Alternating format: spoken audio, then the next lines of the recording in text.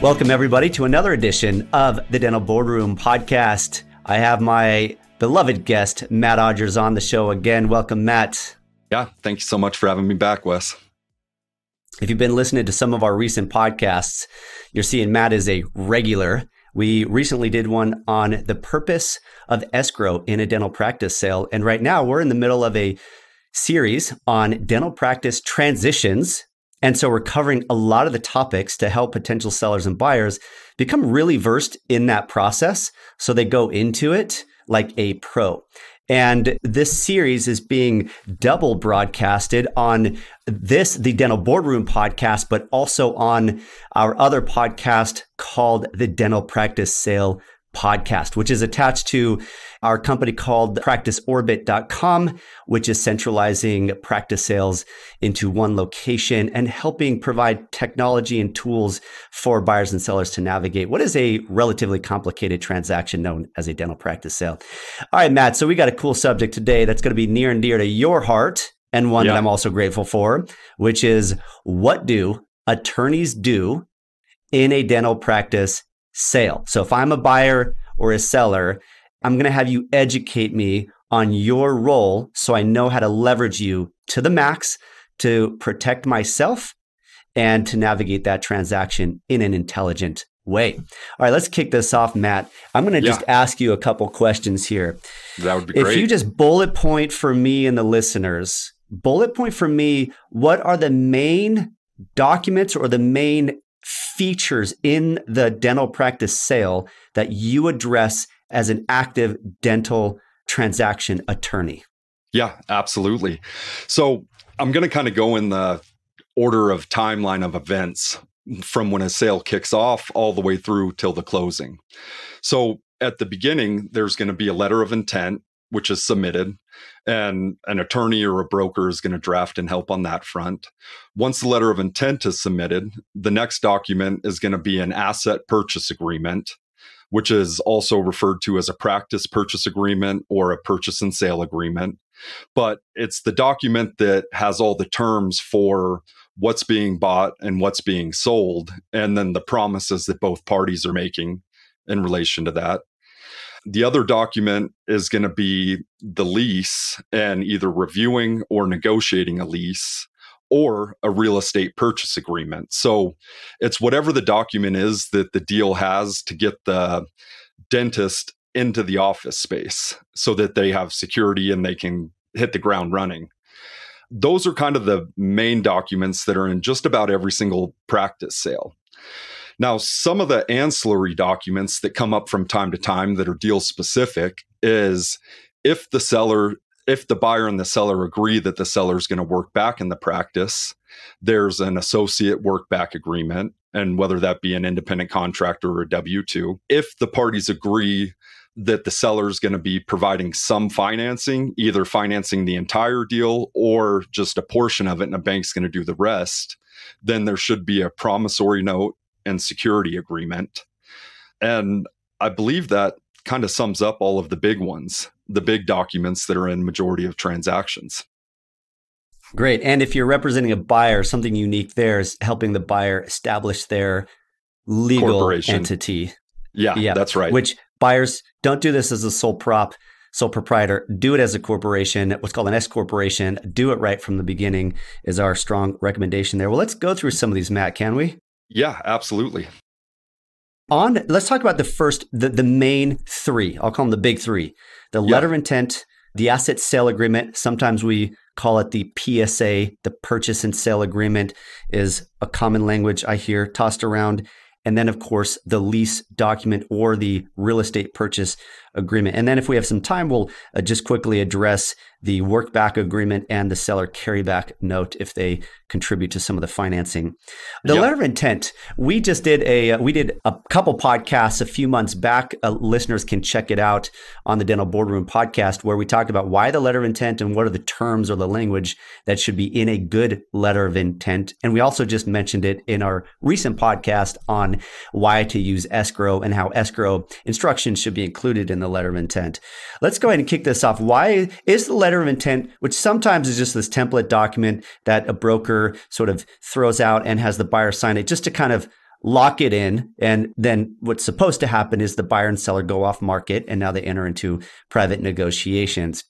Do you think that the letter of intent should get more value treated to it and more care in the creation of it? And if so, why?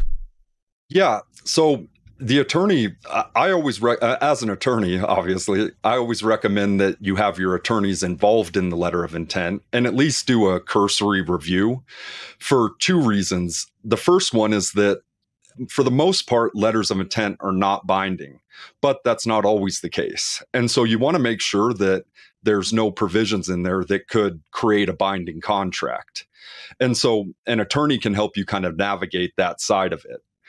So when it comes to the business terms in the letter of intent, the attorney can help advise on, what they've seen in the past and kind of point you in the right direction. But a lot of times you're going to lean on a practice consultant or a CPA or a valuations expert to help you know what you're going to offer. The attorney's role is more geared towards making sure that those terms are properly documented in the letter of intent, and then determining which terms you want to leave out to be negotiated in the purchase agreement. Once a term is in the letter of intent, it can be changed, but it can be a bit of an uphill battle. So you do want to make sure that you've kind of thought through all of the different terms and that you're good to go on that front.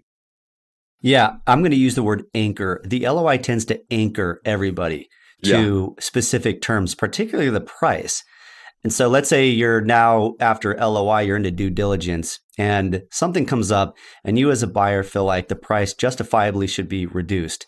That is much harder said than done because sellers start to plan their whole life on that amount that's on the LOI. So this is where an ounce of prevention is worth a pound of cure, in my opinion, on this. And having some analysis done on the profitability and post-purchase cash flow to the buyer, I think should be done wherever possible prior to signing the letter of intent, because it's so much easier to negotiate a price before then, because as I said, anchoring always occurs when the LOI is signed. Now, one thing I'll mention about this, Matt, you and I know that there's, as in your career space and my career space, is equally in a broker's career space. There's some brokers who I think are more ethical than others, but one of the things that brokers do that I'm not a fan of is they will just tell the buyer, hey, Dr. So-and-so, Dr. Buyer, I've got 9 other people ready to sign this letter of intent, but the doctor has chosen you because the doctor believes you are the chosen one. But you got to sign by tomorrow at 2:00. Otherwise, you're going to lose this because I'm going to go to the next person. And you know what? Sometimes that may be true. If it's a really nice practice in a really nice area, it is true. The demand usually is pretty strong for that one practice. And so the seller has options, and therefore the broker has options and can use that language. But in a lot of times, that's just negotiation. That's like Donald Trump, the art of the deal, just trying to get the highest bid and get somebody to sign in really quickly. And so the buyer oftentimes is like, oh, I don't want to miss this deal. So they just sign it without really looking at what the cash flow and the profitability is. So be aware of that. It's sometimes hard to tell whether there are other buyers lined up for it. But last thing you want to do is move into a practice where you're going to make less money than you are as an associate with 3 times the responsibility. Yeah, absolutely. And going back a little bit, it's commonly accepted that most letters of intent are non-binding. But with that said, there's usually some provisions in the letter of intent that are going to be binding. And that's where an attorney can help you navigate and kind of help you summarize what you're agreeing to when you sign that. The provisions such as if you're a seller, whether you're allowed to continue marketing the practice, you may be waiving your right to do that, and that might be enforceable. Or if you're a buyer, regarding confidential information that's going to be given to you during due diligence. That's another one that's binding. And then also, which we talked about in our last podcast, is how the earnest money deposit is going to be handled and in which events it's going to be returned to you or forfeited to the seller. So those are the big things that if you're going through a letter of intent, regardless of who drafts it, the buyer, the seller, or a broker, you want to be on the lookout for those terms and make sure that you're crystal clear on what the letter of intent says and what you're going to be bound to. Yep. And a little preface into our next podcast on what the heck do CPAs do in a dental sale. When I say you should do some analysis before signing the letter of intent, because the letter of intent really anchors the seller, especially to a given price, a good dental CPA will, and I'm obviously very biased for Practice CFO, who I think does a great job in this area, do a free initial analysis for practices. At least Practice CFO will do it for practices that have more than $1 million in collections. A free analysis, we call it the initial analysis and asking price assessment, where we get the P&Ls and we do what's called normalizing the P&L, where you basically right size the P&L to be able to compare it against industry standards. Because P&Ls, profit and loss statements, come in so many formats, and you got to reorganize the list of expenses in such a way that you can isolate what is labor, what is lab, what is supply, facility, marketing, and admin, and what is doctor's personal travel to Hawaii and the doctor's Amazon costs for their own house and the doctor's kids on payroll, and sifting all that stuff out so we know what's the true profitability of the practice. And then you can use common benchmarks, industry benchmarks, to determine whether the asking price is reasonable. And then if you really go the distance, you say, if you buy it at that price, what are you going to take home after overhead, debt, and taxes? And does it make sense? And if it doesn't make sense, then walk away or ask for a lower price or put in an LOI at a lower price so that your debt payment is lower and your cash flow is better. Mm-hmm. So that's really, really important. And the last thing I'll say is, so just to summarize that, if you can get that done before the LOI signing, do it. That's preferred. If you don't and you already sign it, and this happens a lot, we'll do that initial analysis even after the LOI is in, just to confirm that we still want to move forward with this thing. The last thing I'll say about the LOI is that it does have the number of days, correct me if I'm wrong on this, Matt, the number of days for the due diligence to be completed. Yeah, and there's a million different ways LOIs are written, but a good LOI should have a time period. Sometimes it goes right up until the practice actually closes, but when there's an earnest money deposit, a lot of times it'll be set to 30 or 45 days to give the buyer more than enough time to make any requests and do their due diligence. Yep. How do you handle this very practical question? When a buyer comes to you and the buyer has no money, but they got $600,000 in student loans. Maybe they have a little bit of money in the bank and they don't know if their LOI is going to be accepted, but they want to engage you to look at it, to review it, but they don't know if they're going to move forward. How do attorneys, you don't have to say exactly how you do it, but how do attorneys in general handle that situation with a buyer? Yeah, so I'm not positive how other attorneys do it, but I'd be happy to talk about how I do it. Great.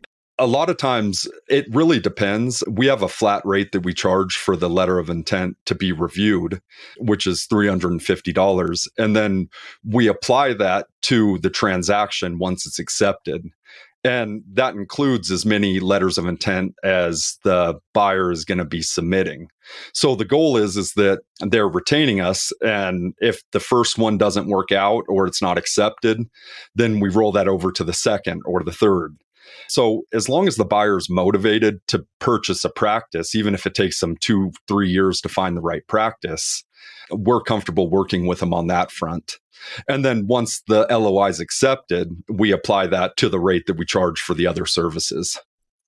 That's a great model. Buyers, it's a no-brainer to do that. $350, no-brainer. I would absolutely do that every time. All right, let's move into the next document, which is kind of the main document of the transition, which is the asset sale agreement. And I'll just start off from the CPA side, explaining that an asset sale is when the seller is selling all the stuff that they own inside of his or her corporation or inside of his or her business. Dental chairs, equipment, furniture, fixtures, patient records, everything that you can't touch is called an intangible asset or goodwill. That's different than selling the stock of your corporation, where your corporation essentially is just changing ownership, but the corporation and related tax ID all stay the same. This almost never happens in dental. It's an asset sale. So the buyer, you help the buyer set up their own corporation with its own tax ID, and it buys all that stuff and puts it inside of its corporation, and the employees are terminated with the seller and they're hired with the buyer, and the buyer has to get contracted with all the insurance companies that they want to be in. So this is called an asset sale agreement, not a stock sale agreement. And so go ahead and tell us about this. Now, Matt, you and I know that we're going to be doing a number of episodes on the deal terms within a purchase and sale agreement. Things like what happens when a patient comes in and you have to redo work at no cost that was done by the seller. There's a lot of things like that are very important to be addressed, and that the buyer and the seller should understand what are common practices around those. For example, also buying the AR. What do you do with the AR for treatment that's been done but not paid on yet at the time of close? A lot of things. So we're going to talk about all those. Give us maybe a general approach to what are you doing with you and the other attorney, both on the buyer and the seller side, with the purchase and sale agreement. Yeah, absolutely. So from a practical standpoint, for the most part, the seller's attorney is going to do the initial draft of the asset purchase agreement. Once the draft is completed, then he emails it over to the buyer's attorney, and the buyer's attorney is going to review it, mark it up with their comments, talk with their client about it, make any revisions, and then send it back to the seller's attorney. And that back and forth happens until the agreement is fully negotiated. So that's how the process works as far as negotiations go. The negotiations can be done over the phone, in person, or a lot of times it's just done back and forth via email. Now, discussing what the actual the purpose of the asset purchase agreement is that it's ultimately designed to cover all of the terms of what assets are going to be sold and what conditions are going to be tied to the sale. And so it's going to include things like each of the parties' representations and warranties. The seller is going to be making a handful of promises, which are called representations, saying that these are things that have happened in the past that are going to apply to the assets.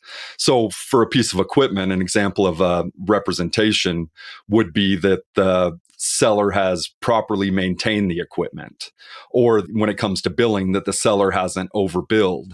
Or another promise may be that the seller represents that all of the financials are accurate. On the buyer side, with the promises that the buyer is making, there are usually a lot less promises that the buyer has to make. They have to promise that they're going to pay the purchase price. And then they have to promise that they don't have any, outstanding litigation or things like that, but it's quite a bit less. And then the purchase agreement also should define exactly what assets are going to be included, what assets are going to be excluded, and then how to handle matters that arise after the sale that are a consequence of something that happened before the sale. So all of those things, and that's a very high level there, we'll have another podcast where we go into the weeds on all of the specific provisions. But the walkaway point here is that this is kind of the main agreement that discusses how the transaction is going to happen and that you come back to if there's ever a problem post-transaction. So it should be very detailed. It's important that you work with somebody who's familiar with dental terms instead of a general business attorney, because you don't want them to overlook something like how to handle patient retreatment after the sale.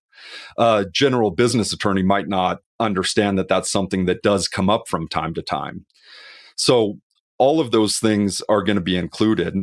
And the other big one is going to be the allocation of the purchase price, which as an attorney, we work closely with the client's CPA to negotiate the allocation. In working on a few occasions over the years with a seller or a buyer whose attorney is not dental specific, and I find that they end up coming to me to ask all sorts of questions around these deal points because they don't know what the industry standards are, which is why I highly advocate, even if it costs a little bit more for the specialty knowledge, that you have somebody who's done this a lot, i.e. a dental specific attorney.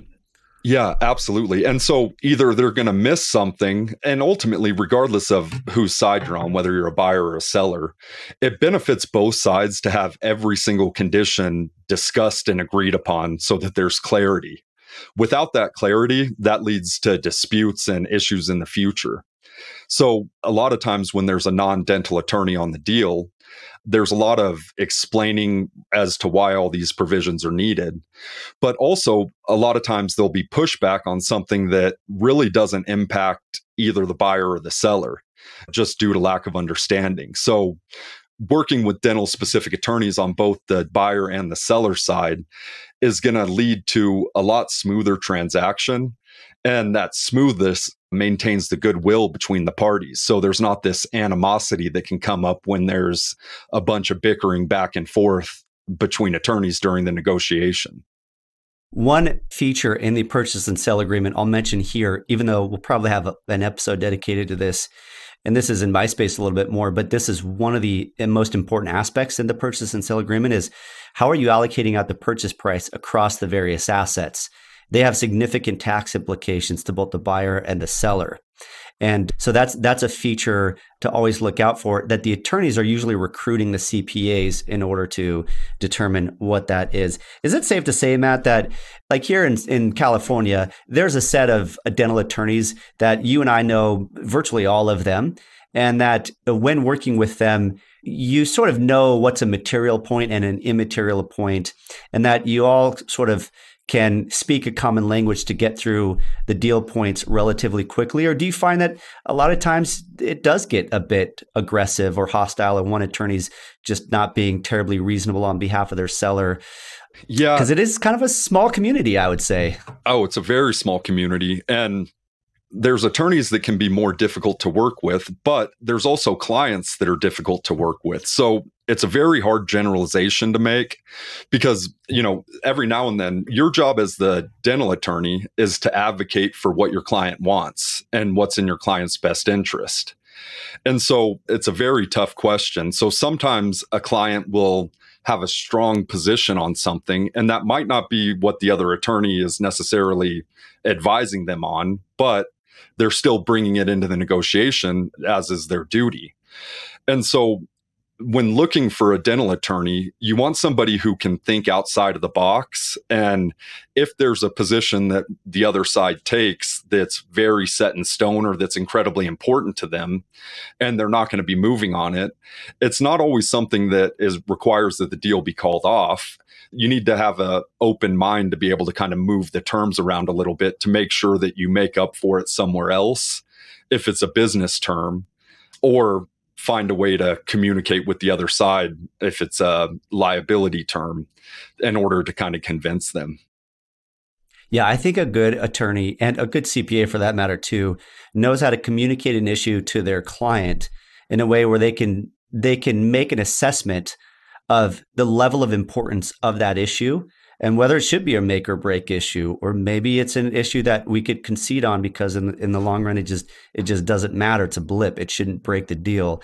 I have seen some cases where things are negotiated and a deal is lost over something where I am like, that is so it's not irrelevant, but it's just so small compared to the things that do matter. For example, how you allocate the purchase price across the assets rarely should ever break a deal, even though there are important tax implications for a buyer. If it's a good practice and they have to end up paying, an extra $20,000 in taxes because the price allocation wasn't in their favor, I'm going to explain that to the buyer. Now I'm going to advocate to try to save them 20 grand, but I also am not going to let it break the deal because in the long run, it just doesn't matter.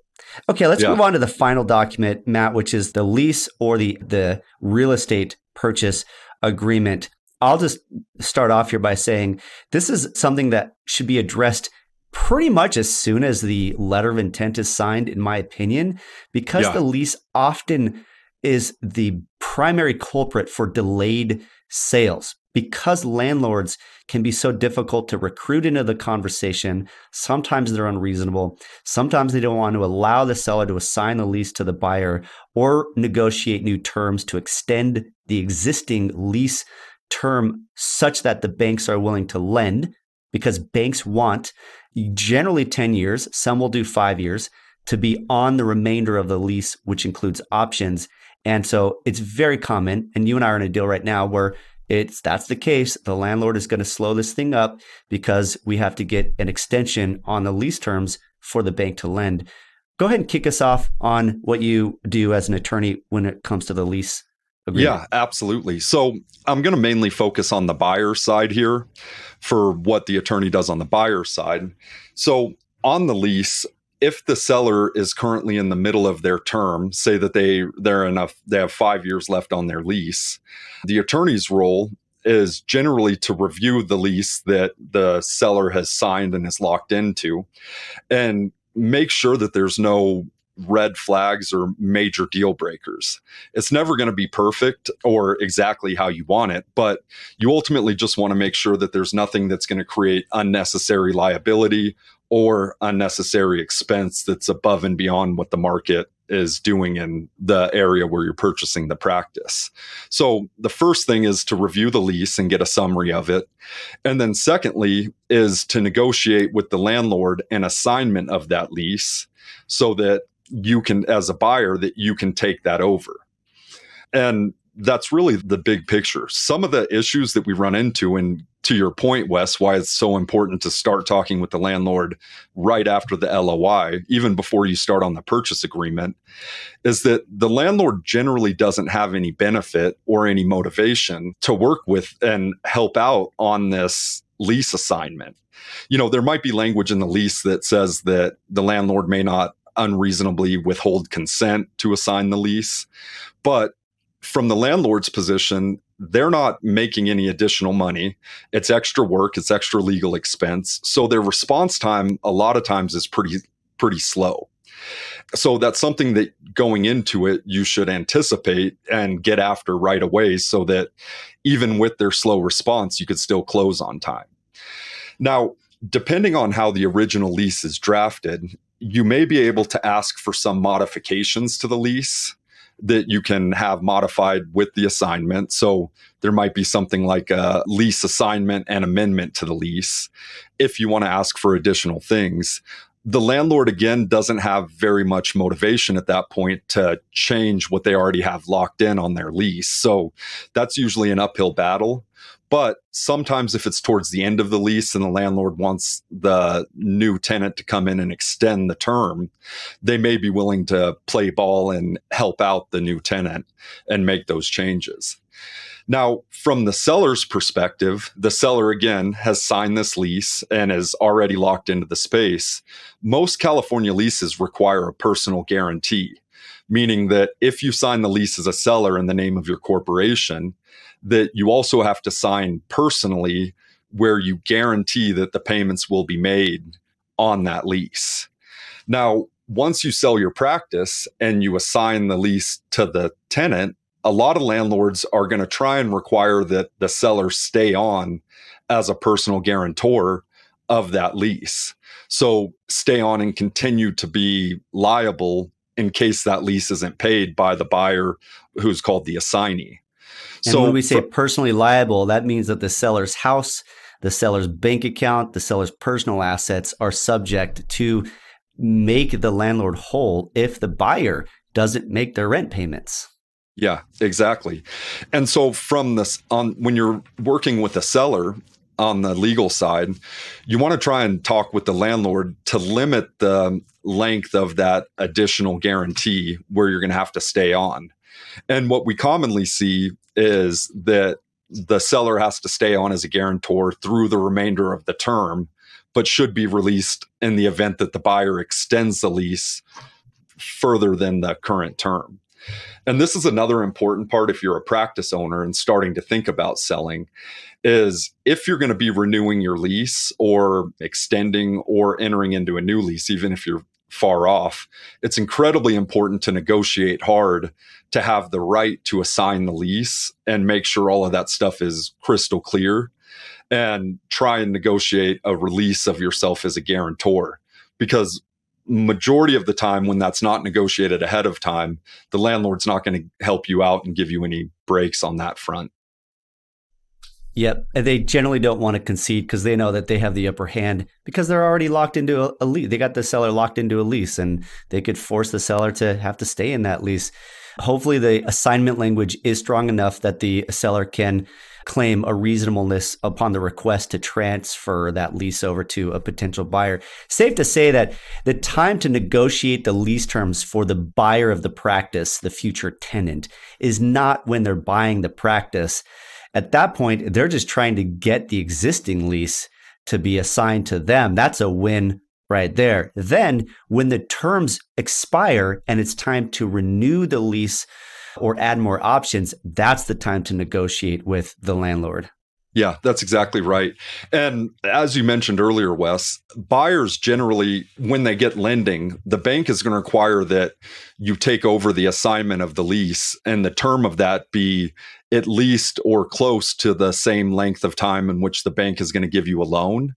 And so that is the one thing that we do have success in negotiating with landlords is if there's only a year or two left on the lease, having an amendment to extend or transfer options to extend the lease. And when you go to exercise those options, you may be able to renegotiate at that time.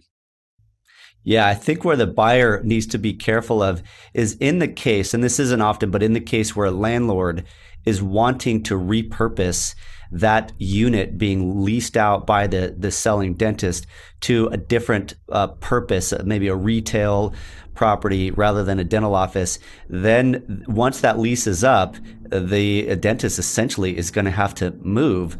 Most of the time, landlords love dental tenants. They're stable, they pay the bills. So usually it's a pretty safe bet that you're going to be able to extend that lease as a buyer once it comes due.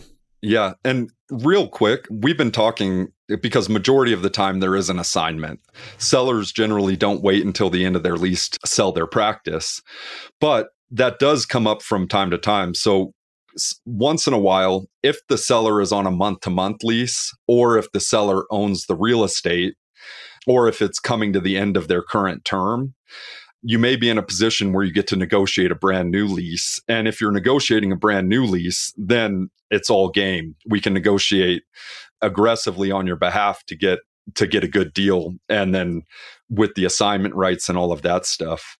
The other path is if the seller owns the real estate and you're also going to be purchasing the real estate. And when that happens, you're not worried about the lease. You're going to negotiate what's called a real estate purchase agreement. And it's a different path altogether. And those are a little bit more cut and dry. They're a little bit more boilerplate documents, and can be a cleaner process. But there's additional inspections and things like that should be taken into account. Yeah, and a lot of times when the seller owns the building, which isn't infrequent, it's fairly common for sellers to own their building.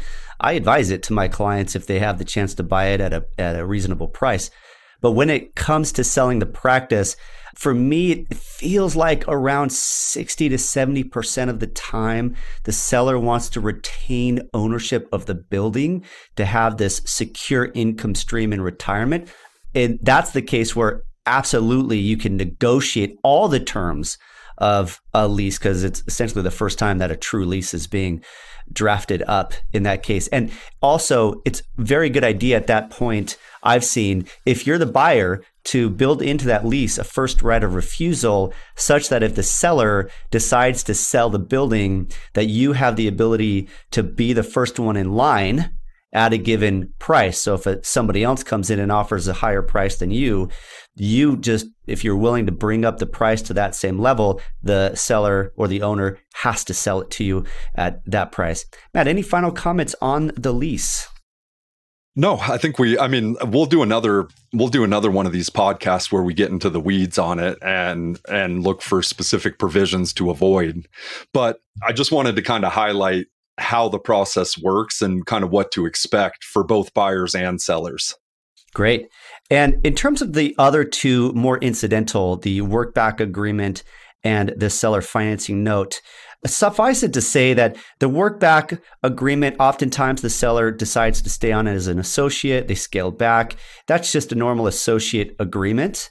And we'll punt that for another podcast episode. And then the final one is sometimes the bank won't lend the full amount of the purchase price because the cash flows don't support that price.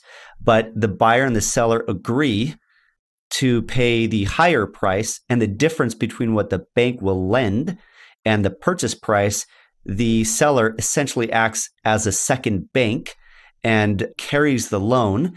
And so you'll have essentially two loans, the buyer, one to the bank on the main portion of the lending proceeds, and the second one to the seller for the difference. So you're making 2 monthly payments, and there should be a security note to outline the terms of that seller carryback note.